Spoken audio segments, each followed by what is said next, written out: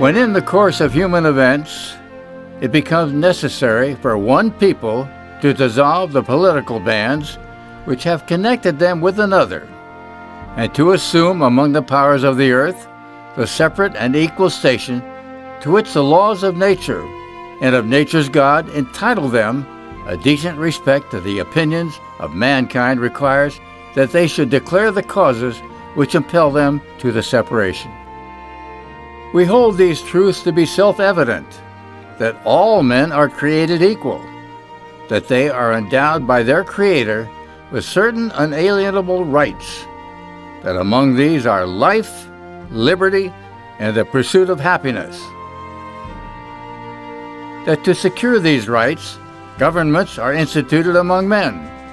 deriving their just powers from the consent of the governed. That whenever any form of government becomes destructive of these ends, it is the right of the people to alter or to abolish it, and to institute new government, laying its foundation on such principles and organizing its powers in such form as to them shall seem most likely to affect their safety and happiness.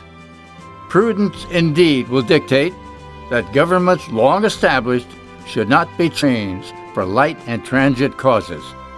And accordingly, all experience has shown that mankind are more disposed to suffer, while evils are sufferable, than to right themselves by abolishing the forms to which they are accustomed. But when a long train of abuses and usurpations, pursuing invariably the same object evinces, are designed to reduce them under absolute despotism, it is their right, it is their duty to throw off such government and to provide new guards for their future security. Such has been the patient sufferance of these colonies, and such is now the necessity which constrains them to alter their former systems of government. The history of the present King of Great Britain is a history of repeated injuries and usurpations, all having in direct object the establishment of an absolute tyranny over these states. To prove this, let facts be submitted to a candid world. He has refused his assent to laws, the most wholesome and necessary for the public good. He has forbidden his governors to pass laws of immediate and pressing importance unless suspended in their operation till his assent should be obtained, and when so suspended, he has utterly neglected to attend to them.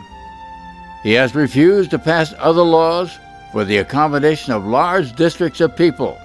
unless those people would relinquish the right of representation in the legislature, a right inestimable to them and formidable to tyrants only. He has called together legislative bodies at places unusual, uncomfortable, and distant from the depository of their public records, for the sole purpose of fatiguing them into compliance with his measures. He has dissolved representative houses repeatedly, proposing with manly firmness his invasions on the rights of the people. He has refused for a long time, after such dissolutions, to cause others to be elected, whereby the legislative powers, incapable of annihilation, have returned to the people at large for their exercise, the state remaining in the meantime exposed to all the dangers of invasion from without and convulsions within. He has endeavored to prevent the population of these states, for that purpose obstructing the laws for naturalization of foreigners,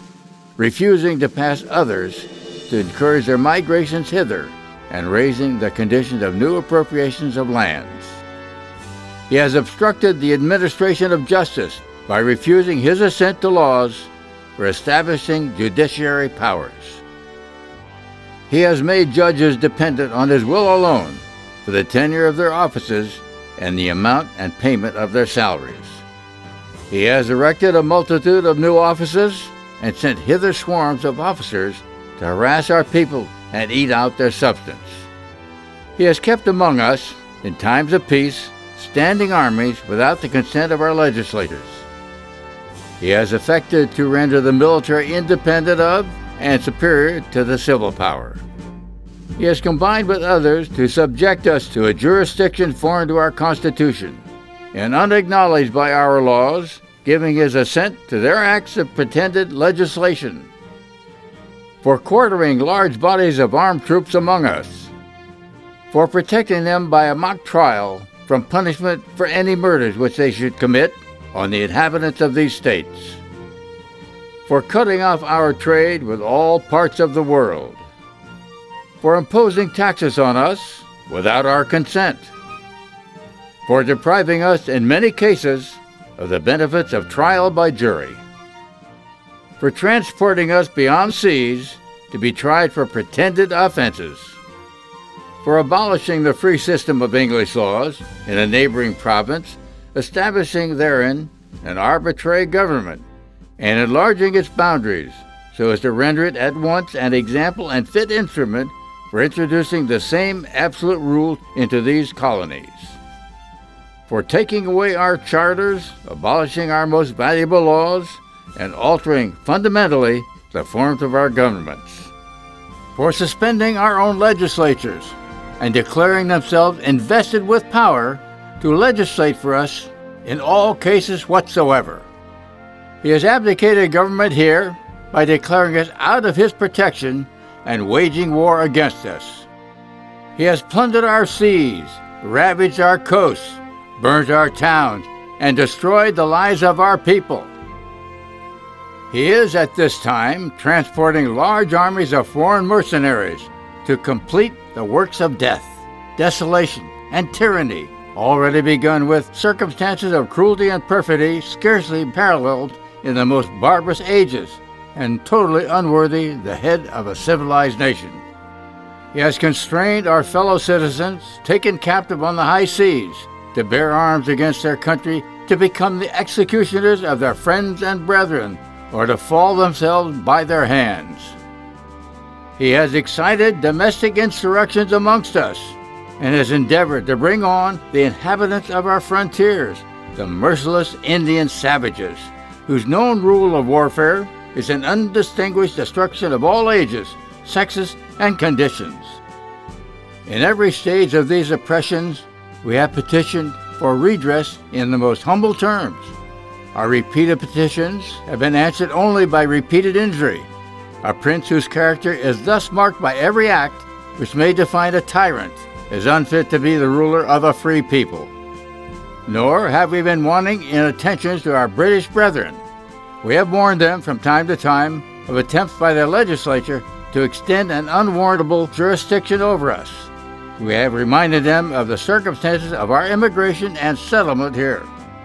We have appealed to their native justice and magnanimity, and we have conjured them by the ties of our common kindred to disavow these usurpations, which would inevitably interrupt our connections and correspondence. They too have been deaf to the voice of justice and of consanguinity. We must therefore acquiesce in the necessity which denounces our separation, and hold them as we hold the rest of mankind, enemies in war, in peace, friends. We, therefore,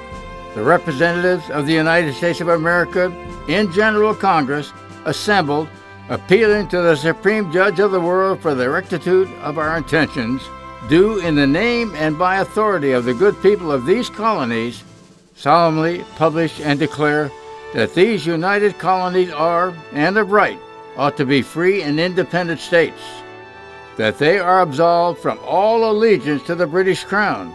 and that all political connection between them and the state of Great Britain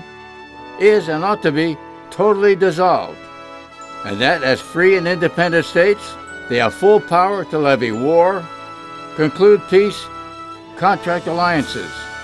establish commerce, and to do all other acts and things which independent states may of right do. And for the support of this declaration, with a firm reliance on the protection of divine providence,